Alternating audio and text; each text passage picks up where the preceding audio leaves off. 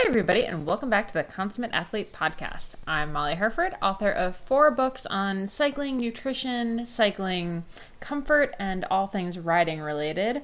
Lover of all things fitness related. And I'm Peter Glassford. I'm a registered kinesiologist, professional cycling coach, and a moderately talented bike racer who also just likes movement and all different types. That's why I went into kinesiology, and that's why we started this podcast, The Consummate Athlete. And this week, we're actually both acting as coaches, this month in fact. We're out in California at a training camp with a bunch of really talented U23 and junior racers from Ontario. We've been having some pretty rainy weather, so it's made for some interesting adventures. Yeah, it's been good. I mean, my coaching philosophy is large on the experiences and skills, so we've been working a lot on not only the fitness, we've been getting some big rides and hard rides, climbing big mountains, but today we're working a bit on pace lining into a crazy headwind, and we're learning how to dress appropriately and fuel for these big rides and, deal with some adversity. We got a really wet, muddy driveway that a lot of the track riders have not been exposed to. So it's a really, really good camp, even with the sort of odd weather the West Coast is getting. I look forward to my usual retreat to California weather here, hopefully in the next week or so. Yeah, absolutely.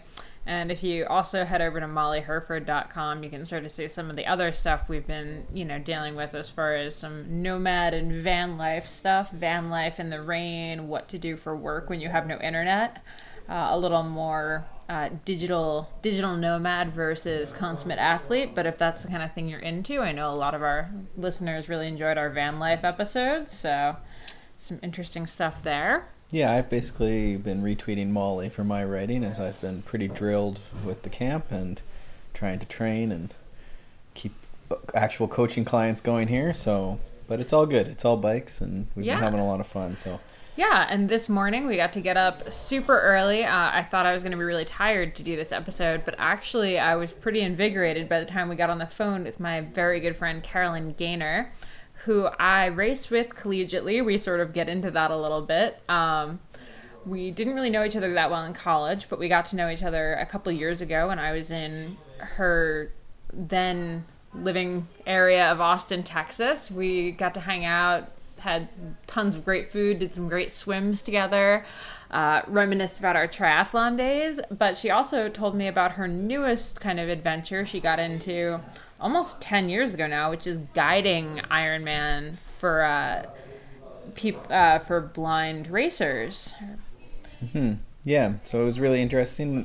We went out to dinner in New York, and sort of after the meal, I sort of had mentioned to Molly that Carolyn would be a great guest on the podcast because she's done a lot. She mentions water polo. She just keeps dropping random sports she's done. But I thought this guiding and this sort of different approach to racing Ironman or racing marathons or racing endurance sport was something that a lot of you listeners, you consummate athletes, might be interested in. Some of the athletes who are maybe looking for another purpose or another, reason to go out and do another Ironman or go out and do another marathon or any sort of race, really. I mean, it's coming to all different races now, and so I think this is a really good episode, good message that Caroline brings, and she has a really good energy for life and movement, and really is that consummate athlete with all her. She works really hard and plays really hard and trains hard, obviously, so she can complete these. So yeah, I think a really solid episode. It's recorded in a McDonald's,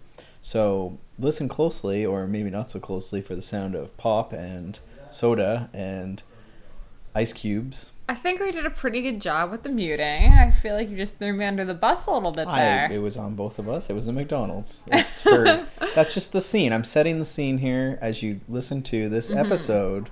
And then go check out mollyherford.com and read the article about what to do when you have no internet or cell phone service in your house. Step 1, go to the McDonald's. Anyway, enjoy the episode with Caroline. I know we had a great time doing it. Welcome back to the Consummate Athlete Podcast. Before we get going, let's hear a word from our show sponsor, Health IQ. Health IQ provides life insurance for healthy, active people like yourself. Dare I say, consummate athletes like yourself. They have competitive rates and a great website. If you can go check it out at healthiq.com/ consummate athlete, you'll help us out and you'll be helping yourself out by finding out a little bit more about life insurance, whether you need it, and what some options are. No pressure, just go check out the website, try a quiz. Thanks, guys. We have Caroline Gaynor with us today, and we went out to dinner. Caroline's a friend of Molly's, and we went out to dinner in New York City, and I was very impressed. She seemed like a very well-rounded person, but had a great sort of story around racing as a guide for people in Ironman. So today we have Caroline with us. Thank you for joining us, Caroline. My pleasure. Just dived right in there. Yeah, I figure why pretty not. Good. So we've been rambling on here and having great conversation. And again, that's what we were really impressed with Caroline. She's very good. She's got lots of crazy stories. She works full-time, has lots going on. So, yeah, so let's get right into that then. Molly, where did you want to start? Oh, man. I guess I'm thinking back to when Caroline and I were crazy bike racers. Yeah, so why don't you start? 'Cause I mean, that's part of the progression we're looking at is, a lot of people do start really serious, and that's the nature of sport, right? But then we, have to find a purpose and a reason to keep going and become, we have to go to work at some point and become well-rounded people and stuff like that. So why don't you guys drive on that? Like, how do you get to that? Can I interject for one moment? To You're be the clear, guest. you can be serious about something and not actually be good. So if we are talking about my initial, cycling career, I loved it and I was very into it, but I've never been talented in any way. So I just want to make sure that's set up front. I don't think that's quite fair, but maybe we'll say that neither of us were ever going to go pro with it where we were getting thrown money at bikes. I still carry around the $10 I won at Bat and Kill in 2007. So Oh that tells you anything. Like in your purse? Where is that $10? Well, it's in a wallet that I don't use anymore, but yeah, it's still there. Huh. Oh, that's fantastic. I wish I'd framed the one check that I've ever won. Exactly. It was cash. It was great. That $25 is not getting me anywhere, so kind of wish I still had it. So did you start in collegiate, similar to what Molly I did. Yeah. And just with crits? Yeah, and I was stuff? A rower initially. Yeah, well, so I was a rower, and then I was I quit rowing, and in order to prove that I didn't quit to become an alcoholic, I signed up for an Ironman, but a friend of mine As one does. convinced me to join the yeah. I was like, I got to make sure. And so I joined the Columbia cycling team and raced my junior and senior year. Raced in quotes. Yeah. So you raced to get ready for an Ironman, or that was after? It was during. So the Ironman was it was November of 2005. I raced the spring of 2005. And I will say that bike racing completely changed my I guess everything about how I rode a bike, and it certainly helped my performance in triathlons. That was pretty much exactly the same story I had. For example, I learned that bike shorts were a thing that I previously did not know about when I was training for triathlon. So yeah, I learned how to change a flat. Like I learned how to take the aero bars on and off my bike. I mean, all these silly things that I had no idea how to do any of it. I, on the other hand, did not take my aero bars off the bike. I just pulled the bars off and raced crits with them. I love that picture. As you pointed out. I love that I have these random pictures of you before I even really knew you. I know. It's so funny because we kind of knew each other in collegiate, and then we hung out a couple times in Austin, Texas, which is a bit of a change from our New York, New Jersey upbringing. 8 years after the collegiate stuff. Let's, again, be clear on that. This was way later. Oh, we're so old. Sorry. But at that point, you'd shifted from racing crits and, the occasional triathlon to suddenly being this crazy endurance person who's doing Ironmans as a guide, and you did RAM. So did you get addicted to long endurance events, or how did that shift happen? And maybe it's, my lack of talent, but the long stuff I've always liked because it's one of those things where it's about who's going to stay in the race, Mm-hmm. I mean, that certainly is how it was during RAM. But the Ironman stuff, again, I did one when I was a senior in college, but then I didn't have any interest in doing another one for a long time. And in 2010, a woman who's now my good friend, Patricia Walsh, found out about me through a friend in New York because she was training for an Ironman. She wanted to be the first blind female to do an Ironman with a female guide. And she was training. She had a guide locally in Seattle where she was living. And they fell. They were riding their bikes when it was wet out, and they fell on railroad tracks. It was really slippery. And her guide broke her wrist. And this was 5 weeks before the race. So I was in bike racing shape at the time. I was not in Ironman shape, but I had experience guiding, and so I figured I was her best shot. So, I agreed to do this race 5 weeks out. And what's funny is, we have these Facebook memories now, and that's a recent addition to Facebook. But this past summer, I saw this, update from, 6 years ago. You posted, "Can anyone help me get ready for an Ironman in 5 weeks?" And so it was like I know it happened, but it's still funny to actually see the evidence just pop up and get thrown in your face. Okay, so I have to ask, how did you get ready for an Ironman in 5 weeks and get ready to guide an Ironman in 5 weeks? Well, you can't. I mean, I'm just really lucky that I was physically able to do it. I think people underestimate what they can accomplish with minimal specific training. I did a few long runs and I did a few long swims leading up to it, and the rest is nutrition and then base that you just have built up from years of training. I mean, I think any of us who've been competing for a long time could probably just jump in and run a marathon or do an Ironman. I'm not saying it'd be pretty, but you could do it. Yeah, I think when we were out to dinner, you accused me of interviewing you, and because I just kept pelting you with questions, because when you said you got ready in 5 weeks, I was like, perfect. I need to get ready very quickly and don't want to put a lot of work into this. So I was just drilling you with questions, which you did answer quite well, and I was really excited. Yeah, but she knows how to swim. She does know how to swim, which we did realize. But I have more than 5 weeks, so we'll be fine. We'll be fine. It's coming along. But I like that, there's a mental component to do, but just so we understand, that Ironman that you're talking about, that you got ready for 5 weeks, how long, as I recall, it was a 17-hour or something like that type day? No, this one wasn't, actually. This one, so Patricia's an amazing athlete. So the swim was tough just because, there are, Ironman swims present their own challenges because you've got so many people swimming at once. Mm-hmm. You've got 2,000 people that start swimming at you. It can be really challenging, to say the least, especially if, you're new at that. And then the bike, it's Lake Placid that we did. We did Ironman Lake Placid in 2010, and I had no idea how hilly it was there. But, the second half of each 56-mile loop is straight uphill, and tandems don't climb well.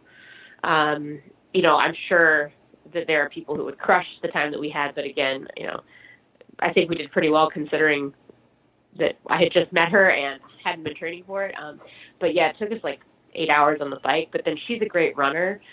So I just kind of tried not to screw up her run. And we ended up running 4:30 or 4:40 it was 4:30 for the marathon, which I think is still the fastest. And again, I've only done one Ironman solo, and I was being really conservative, but I've guided 6 Ironmans or 7 Ironmans, and that's this by far the fastest run that I've done. That's still a pretty legit time. Yeah, seriously. It is, yeah. I thought so. Yeah. Okay, so that's still. But she killed that time 2 years later, or the year later, with a couple of other guys. So I just want to make sure that people know she didn't. Her best time is not the 14:45 that we did. And you ended up getting the title of the first female guided by another female crew. Then yes, there is no there's no Hall of Fame. You didn't get a plaque book, or anything. No, Mr. Guinness has not come to your home. If somebody pops up in a decade and says, no, some girl did it in the 90s, fine, I will concede that. But as of now, I have not heard of anybody else doing any other female blind athlete doing an Ironman with a female guide before 2010. That's so cool. Why do you think that is? Is it just because it's easier to find male guides, or?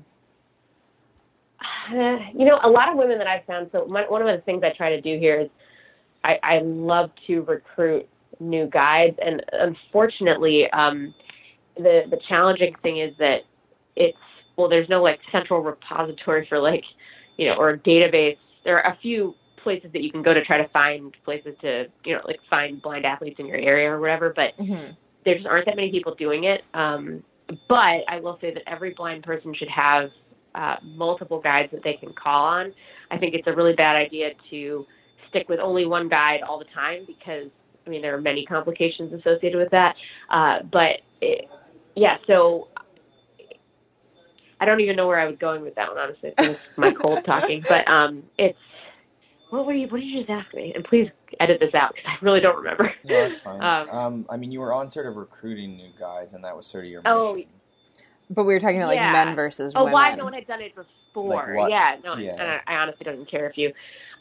And I don't have a good answer for why no one had done it before because there were people doing the sport, but the concept of guiding in Ironman was fairly new, even if in that time span, right? Like just generally. Yeah, I would say so. I think you're probably seeing way more of it lately. When I started guiding in 2008, I don't even think I signed a waiver the first time I did it. Oh wow. When we signed up for Placid, my name wasn't anywhere in the, now they'll take my name and my name shows up in the results, but it's under the physically challenged category, which I find kind of strange, but it's for safety reasons, not for anything else. Mm-hmm. But my name wasn't anywhere. So I remember we both wore the same bib. So you'll usually get like 2 running bibs in Ironman. And so we both wore the same bib. And so people would say like, Patricia. I think they actually thought our names were both Patricia, and I just remember hearing Patricia all over the course. It was really funny.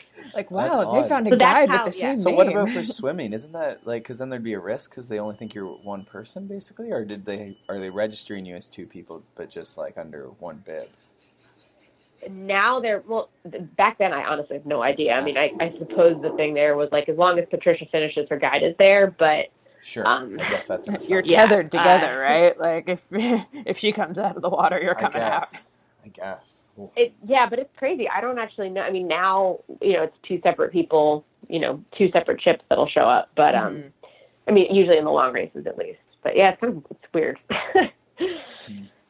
Okay, so but I think you're right. It's a new concept. Yeah, we just mentioned the swim, and now I have to. Can you explain how the swim works as a guide? Because that seems like the craziest part to me.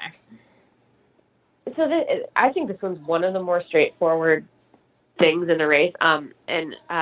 Basically, you can be tethered in any number of ways. The most common ways I've seen are you're tethered around your waist or around your thigh with some sort of a bungee cord. In Australia, there's a couple of the guys that were doing the Ironman this December, I saw they were using, those like cables that'll attach you to your surfboard with the Velcro. So they used that and they were attached at the ankle. I prefer waist or thigh. I feel like that's easier for me to, have control. But in ITU or Olympic level racing, I think the tether has to be like exactly a meter, but in Ironman, they're not taking out like the tape measures or anything like that to see how long the tethers are. But I like to make sure I have enough space for arm clearance. So when I'm pulling through on the stroke, I don't hit the tether. Sometimes you can't avoid it, but I want to make sure it's not so long that the athlete can drift away, because the worst part is if the tether's too long and she like someone's swimming too far away, I'll have to like stop and grab the tether and kind of reel it into me. Oh, jeez. That's annoying, but yeah, so the goal is to swim pretty close together. I can never swim ahead of my athlete. I avoid that at all costs because I don't want to, it's not legal to assist with, forward movement in any way. And then my body will kind of act as the barrier on the other side. So the tether prevents them from going too far one way, and then my body is the block on the other. So sometimes you get hit in the face, and there's no way to avoid it. Oh my gosh. That just seems crazy to me because the swim is hectic enough, like solo. So, yeah. Well, I'll send you a video of this from Bustleton because again, I just did this Ironman in December, and it's a straight out and back around the Bustleton jetty, which is the longest like wooden jetty in the world, I think. And so it doesn't spread out a ton. And I don't think I've ever had a more physical swim. And I see it as I'm trying to protect my athlete too. So I like to bring up that I played water polo in high school, and that prepared me for some of these rougher swim. It really did.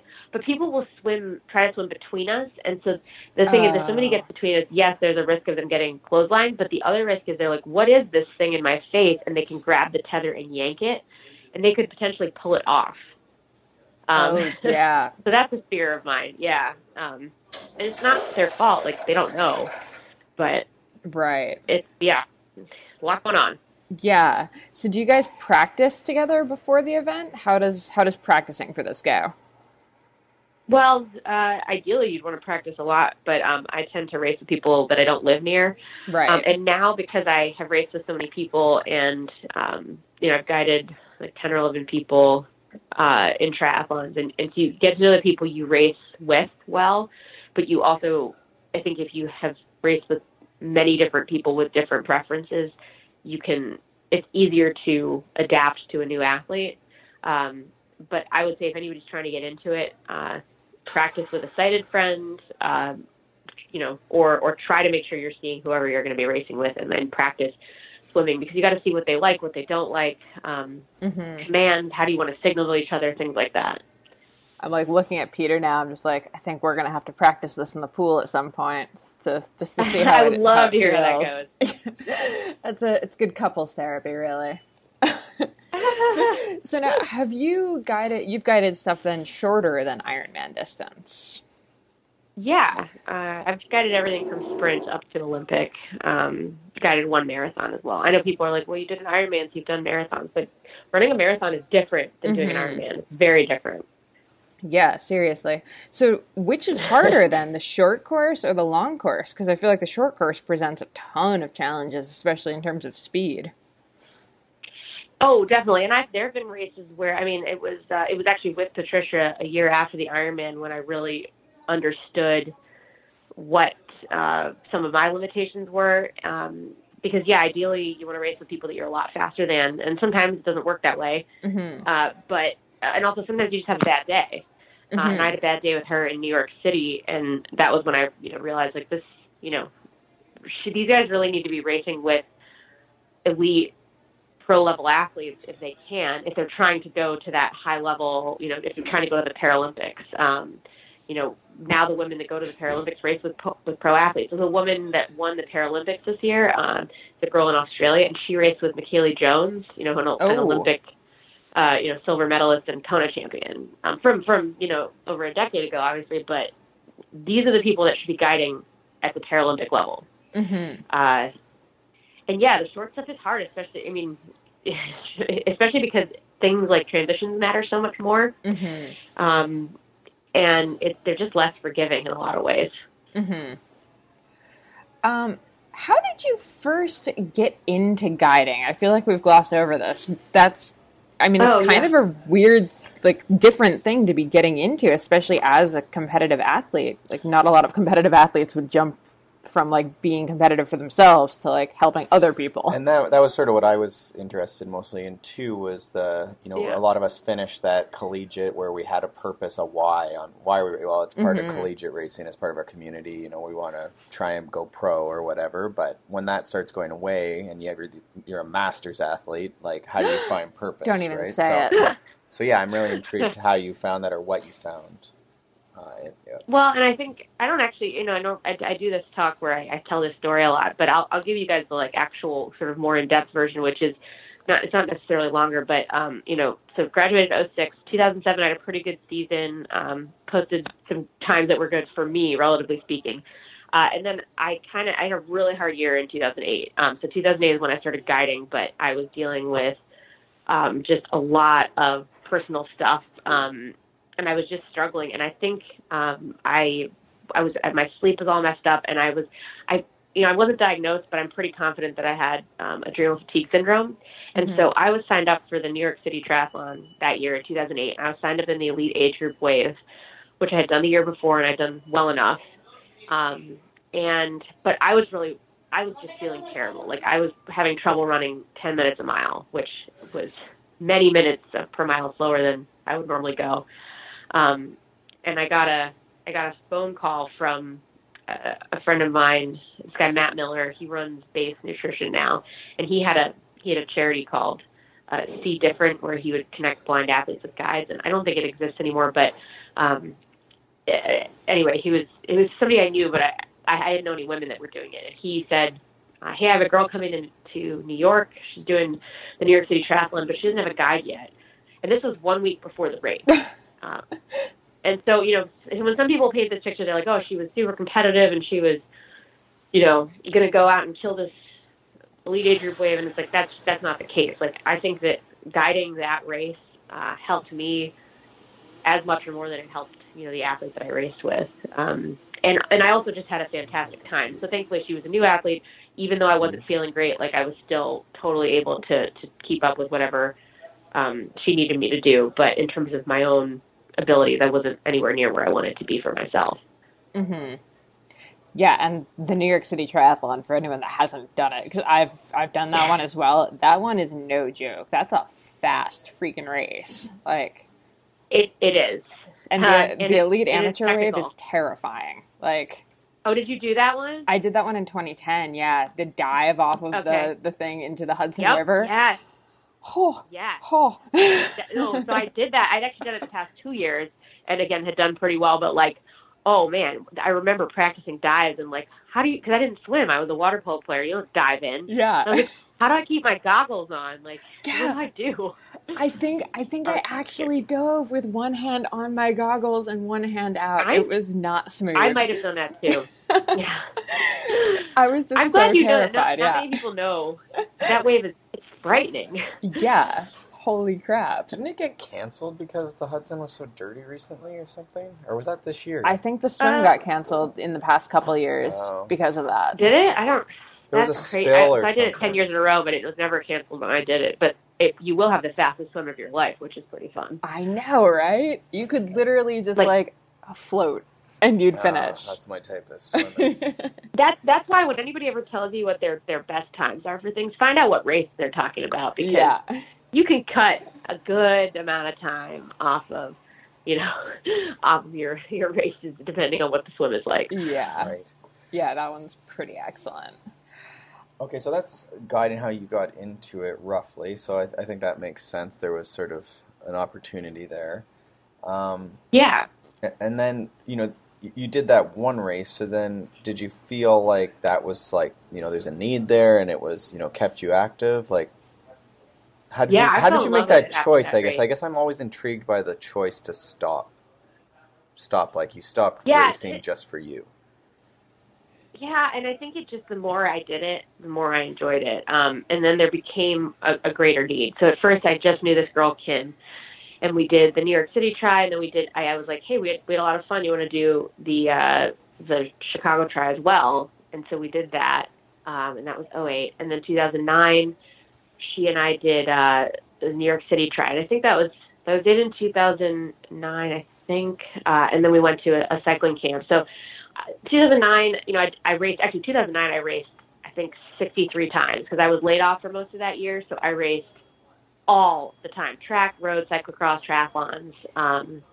It was insane. And then 2010 is when I think the switch flipped for me, which was the Ironman. I think it was guiding the Ironman that really started to motivate me to just get totally into it. And that's also when I started meeting more and more people. But, I mean, so Molly's on an Ironman, so you know the feeling when you cross that finish line. And it honestly doesn't even matter how fast or slow you go. You're like, this was an accomplishment. You know? It's kind of addictive, but I really enjoyed the idea of helping.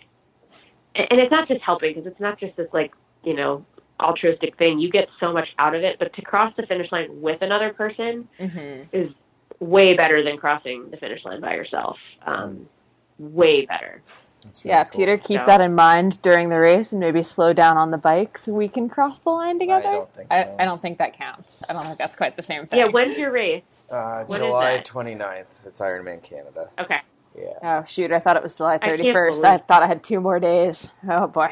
Okay, well, how about this? You guys can think about the fact that, like, 7 years prior, Patricia, you know, did this. It's basically exactly 7 years to the day that you guys are are doing this. So Perfect. Well, you can think about motivation. that.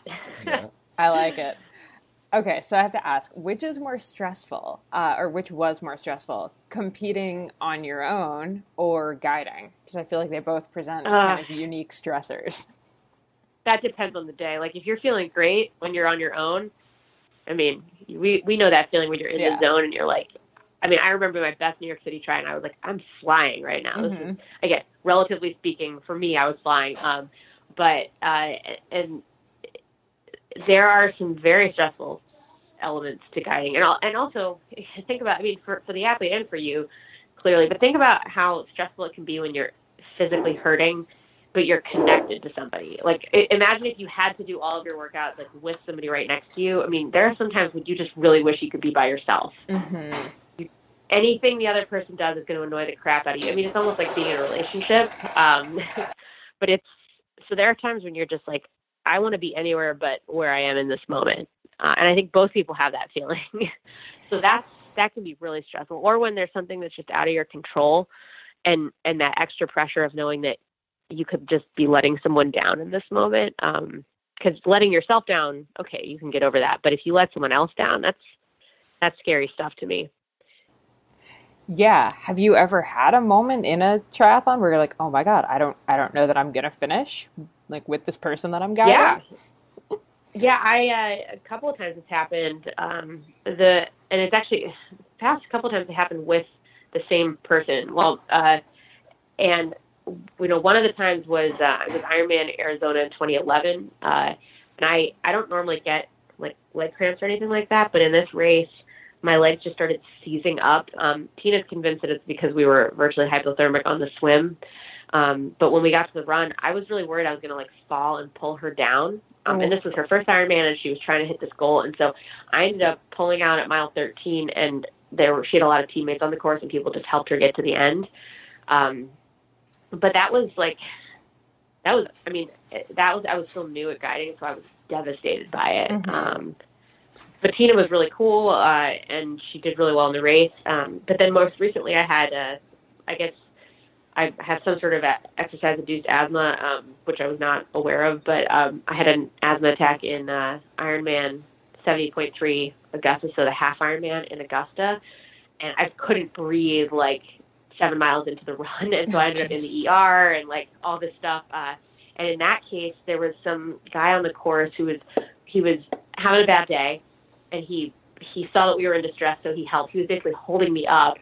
And then I knew I had to stop. Well, I didn't want to stop, but Tina was like, well, you have to go get help. And I asked the guy, can you help? Well, or maybe Tina asked him. I was kind of delirious.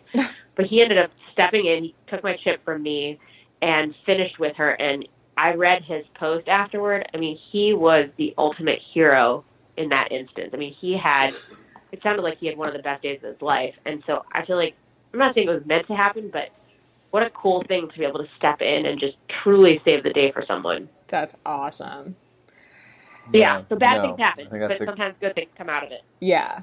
Yeah, I think that's good. Like, there's two stories there. Like, I think there's that you had, you have to have that communication with your partner where, it's sport. Like, you're not going to have a good day every day, and that's just part of the challenge, right? Like, they have to embrace that context of the sport is that they're actually getting themselves and their guide to the finish line, right? Like, that's part of it. Then also that, another person was able to find, that there's a deeper meaning to sport or another why to sport, right? Yeah. No, I mean, exactly. And I'm lucky because I've been doing it so long and I've done so many races that one race isn't like, I don't question my own abilities anymore, but I can imagine if you're getting into guiding and you're new to it and you have moments like that can be pretty stressful. Mm-hmm. Now I want to talk about how to get into guiding, but first I want to go with what's like the coolest guiding experience that you've had, because let's start the how to get into guiding on like a positive, not like I was on the side of the road and couldn't keep going note. Yeah, right. I mean, there's so many like. I mean, you've been to so many cool places with it. Well, just recently. Yeah, I mean, Australia, right? Yeah. That was, Tina, the same woman that I've had those bad experiences with. Thankfully, she we've had many other positive ones, but she asked me if I wanted to do Ironman Australia this past year. And, of course I wasn't going to say no to that, but man, Australia is a cool country. That was amazing. And the people were great. The course was great. I mean, and when we were on the run, everyone just kept calling us legends. I know it's just an Australian thing to do, but man, that's just like such a fun compliment. Yeah, for sure. I've never experienced better energy on the course. And people are always so kind when you're guiding. People just get really excited to see an athlete like that on the course. And that's, whether you want it or not, that's kind of a gift or potentially a curse, depending, because visually impaired athletes are athletes. They want to be seen as athletes, not as like, oh, wow, look at you, accomplishing this thing. So there are two sides to it, but I do still think it's pretty neat. I guess the way I put it is, if you just saw like me or Polly running in a race, you wouldn't be like, oh man, she's overcoming an obstacle, right? You see somebody with some sort of physical challenge, maybe they don't look like the traditional racer. You see them on the course and you're like, and people who are on the sidelines, maybe you're giving them this thought that, hey, maybe I can do something I didn't think I could do. I don't think that when I'm by myself working out that I make people feel that way. And so, again, for better or for worse, I think it's pretty neat, but maybe I feel like that because I don't motivate people like that. I think you do. I think it's, I mean, it doesn't look like it should be hard for me. You know what I mean? Yeah. And again, a lot of the blind athletes I know are better athletes than many of the sighted people I know, but it still is, it's a challenge, like just to find people to train with in your workouts.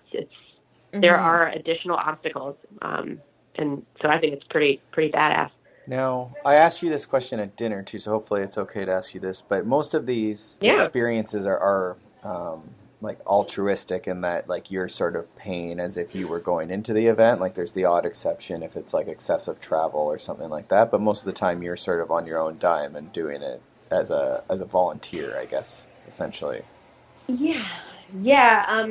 It definitely helps to, so, these people, there usually isn't a ton of outside funding for these things. Like if you're at high level races, you can be a pro triathlete. The Paralympians are professional athletes and they get paid to do this, but anything else, it's strictly recreation. And so it's expensive. Tandem bikes are expensive. Travel is expensive. And so asking an athlete to pay for all of the expenses associated with their race and then also for their guide, that's a lot to ask. And I don't know a ton of people who are in a position to be able to do that. So, typically I pay for my own flights. If somebody can't afford it, like, Tina is incredibly generous. She knew that Australia was going to be tough for me. So she paid for my ticket, but, James came, my fiance came, and we paid for all his stuff. And so I try to pay for a good portion of things. It's not, so I probably spent a lot of money on guiding. I'll say that. But I think, it. like, it's totally worth it. I work with a lot of masters cyclists and, endurance athletes, and a lot of them are doing these events increasingly, gravel grinders and stuff as just in the same way you describe it, getting out there, staying active. They want a motivation. They want to experience.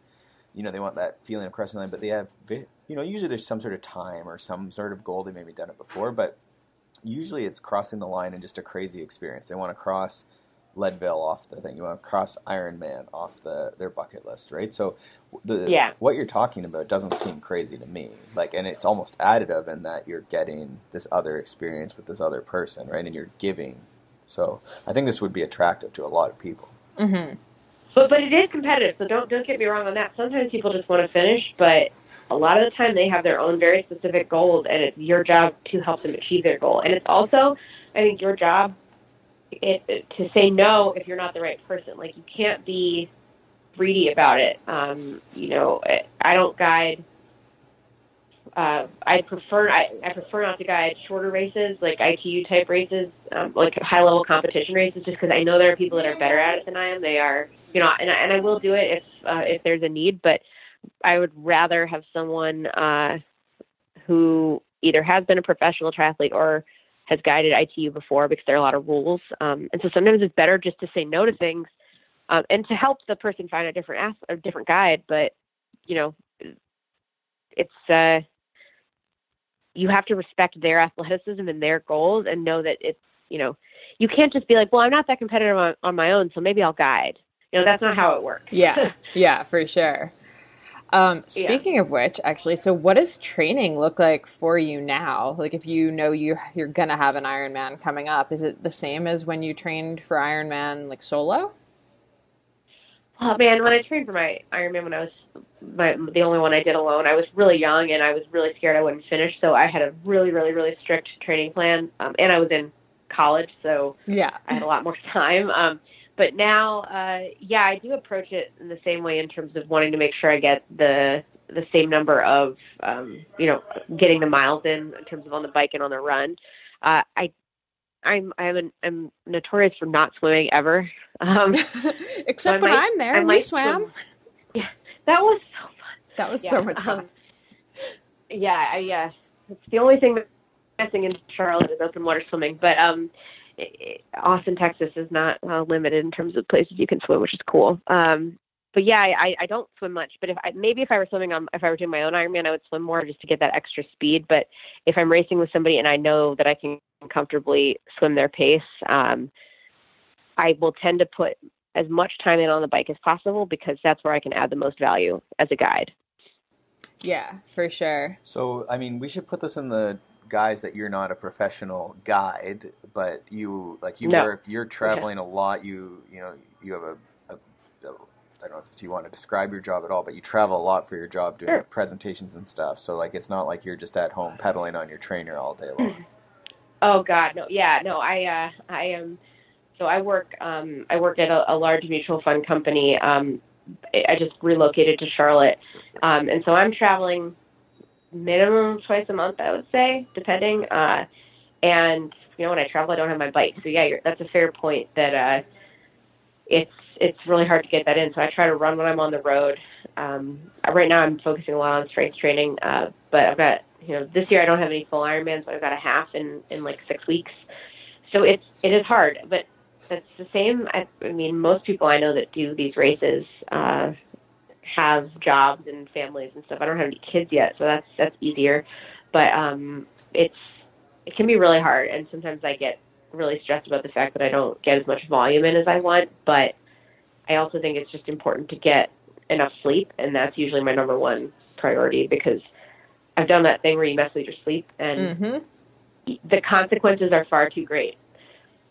No, I realized it wasn't that recent, or it wasn't that long ago, actually, embarrassingly. But if I don't sleep, I just basically don't train now because it's just not worth it. It really is. Except the worst part is your anxiety is heightened anyway because you haven't slept, and so then you're like, I need to work out, but you really shouldn't. Exactly. Okay. I'm wondering just to drill in a bit more on the sort of time crunch training a bit. Is there something like when you're on the road, like are you just like plodding along at your Ironman pace, or do you do like a certain interval thing? And then similar question for the bike. So maybe let's start with the run, but what do you do when you run? So running, especially if I don't have access to like a track or something, I will, when I'm in New York, which, I'm in New York a lot, one of my favorite things to do is to do intervals where I'll run maybe, 2 minutes at, race pace, but not Ironman race pace, but, 5 or 10K race pace, and then I'll do 1 or 2 minutes off.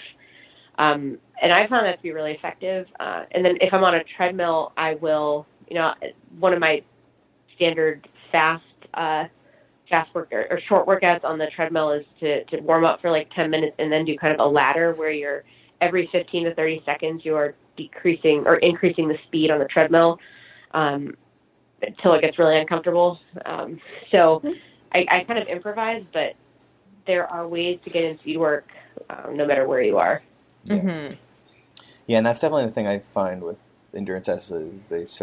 With endurance athletes is that they miss that speed work and sort of hit like a plateau of how fast they can sort of turn their legs over and how fast they can move forward. So that makes sense. Oh yeah, and I think you're right. And actually, after this last Ironman, I felt kind of sloppy. I was like, I just missed the speed and the strength and stuff. So that's what I've been doing this winter. Is I've kind of been neglecting the bike, and I'm just trying to run and do strength stuff to just see if I can get some of that speed back, because it definitely it goes away. Okay. And then for the bike, is there anything specific you do? Like, I see you ride the trainer a fair bit. So how do you not go crazy on the trainer? Yeah. How do you not go crazy? Yeah. Well, I have, I've worked with lots of coaches, and so I have sort of this bank of workouts, although I really probably should get a coach, and I do recommend that anybody who's training for anything should get a coach. Yeah. So don't be like me, but I'll go in and I just look up old workouts, and depending on how long I'm going to be on the trainer, I will do intervals, and there are some, I just have some great workouts, and anything that causes you to have to change the intensity level even multiple times within an interval is probably the best thing to help avoid going totally nuts. So you've got a 20-minute interval, but you're going from, your power numbers are going up or down depending on where you are in that interval. That makes it a lot. I will say that really makes the time go by faster. Mm-hmm. Mm-hmm. Yeah, and I think people miss And that. I watch a lot of movies. Nice. Yep. Okay. I think the next thing was is there, and I asked you this too, but you said, and you mentioned it or alluded to it in the beginning, but is there any sort of website or way to connect with people if people are thinking that guiding might be for them? Yeah, there are a number.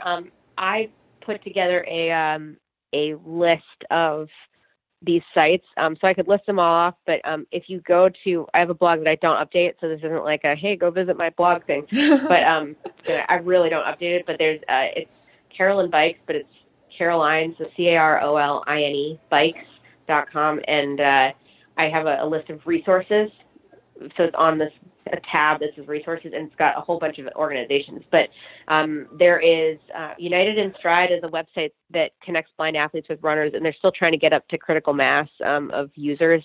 And the point of that is to be able to get athletes to, even if you're traveling, to look on and say, okay, who's signed up as a guide in my area, and you can message people. Some people have found that to be effective. People are always welcome to contact me, because I do know a number of people that are always looking for guides, and same goes for blind athletes. I hope some of them are listening too. And then there's always Achilles International. They have a huge presence in New York. Catapult is a new organization in Houston. There's CAF, Challenged Athletes Foundation. So there are a bunch, but you really do have to put some work in. Most of the people I've met have been through just. I did Twitter searches. There's a Facebook group, like Guiding Eyes. I can't remember the full name of it, but it's on my resources blog. But put your name out there as often as possible. Don't expect that if you just say, oh, hey, I want a guide, that someone's just going to call you. I wish it worked that way, but it's harder to get connected than that. Yeah, for sure. And now if you think like, okay, this might be cool if I try this, is there would you recommend practicing with a sighted friend to see if it's possible to guide? Because I don't necessarily know that I would have the temperament for it or be any good at it. So I'd be afraid of showing up and, tripping somebody or Well, I'm going to jump in on this one, Caroline. I can take a shot at it, but we're doing an event here in Ontario called Cycle for Sight, and it's a charity ride to help the Foundation Fighting Blindness. But there's an opportunity in that to do guiding, and there's a 50K version, and they sort of have tandems, that they sort of source and help people try it even. Oh, please do it. So there must be lots of lower key things where it's people just even trying it on both sides, right? Yeah, and please, I'm begging you, if either of you have the opportunity to pilot a tandem, because I know that either of you would be amazing at it. When it comes to piloting on the bike, I think being a bike racer is so helpful. No, not trying to knock triathletes, but but to knock you don't have triathletes for a second.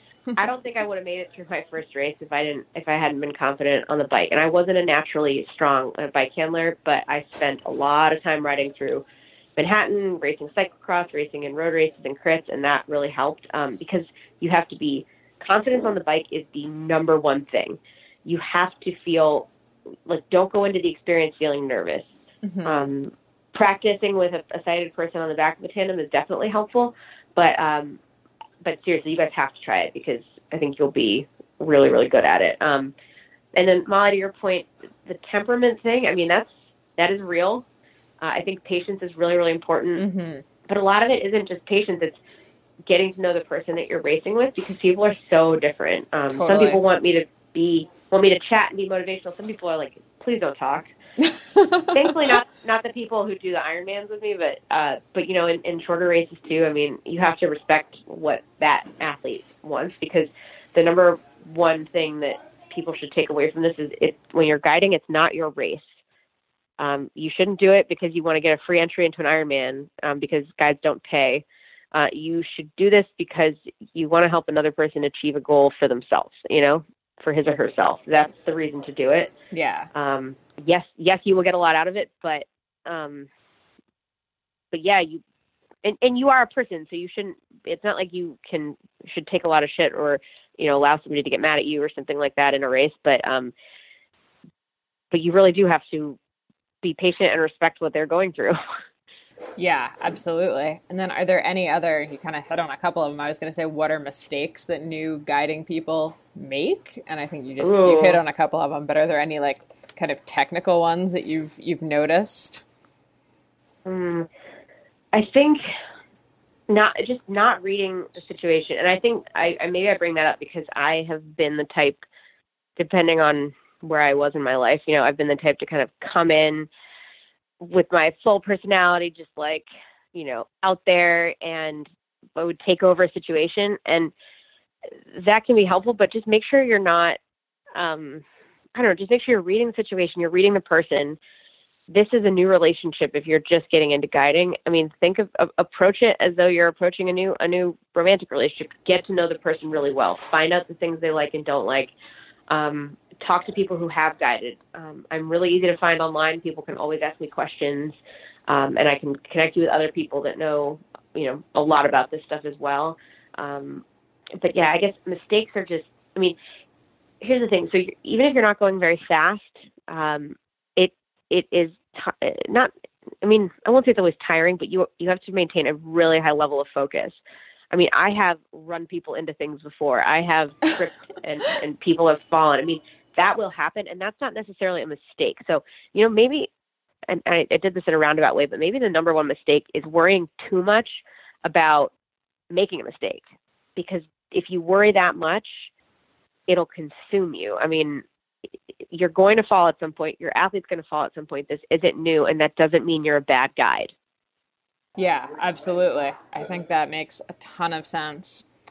Peter, do you have any other questions? I think that was my last one. No, I think that's really good. I'm excited now, even more so than after our dinner. But yeah, right. The McDonald's we're stealing internet from is starting to really heat up, and we got they're pouring Cokes at increasing rate here. Please ride the tandem.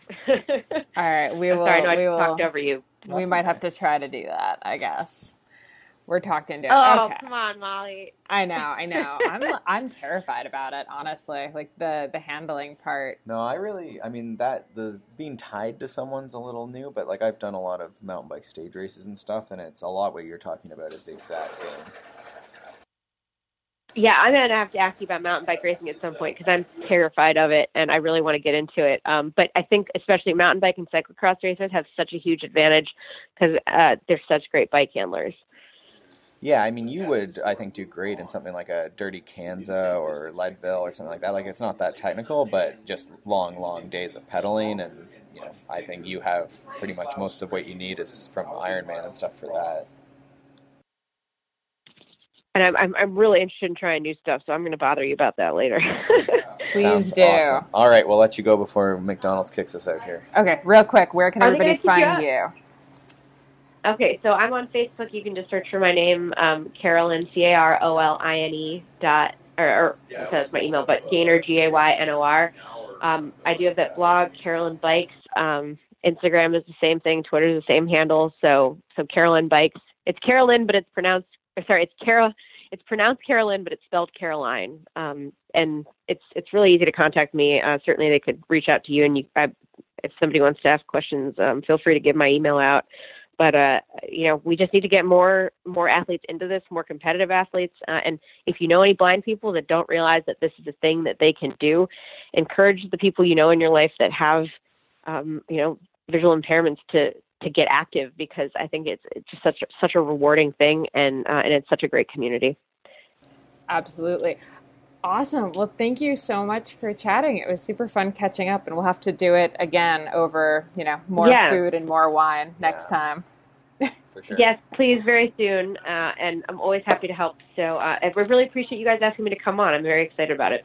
Thank you. Have a great day. Thanks so much for tuning in to the Consummate Athlete podcast. To check out all of the show notes for this episode, you can head over to consummateathlete.com. And we would love to hear from you about what you thought about the podcast. You can find us on Twitter and Instagram at Molly J. Herford. And at Peter Glassford.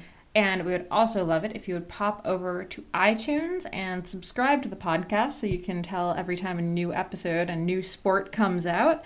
And if you would leave us a review, let us know how you're liking it, how we're doing, if there's anything you'd like to hear more of.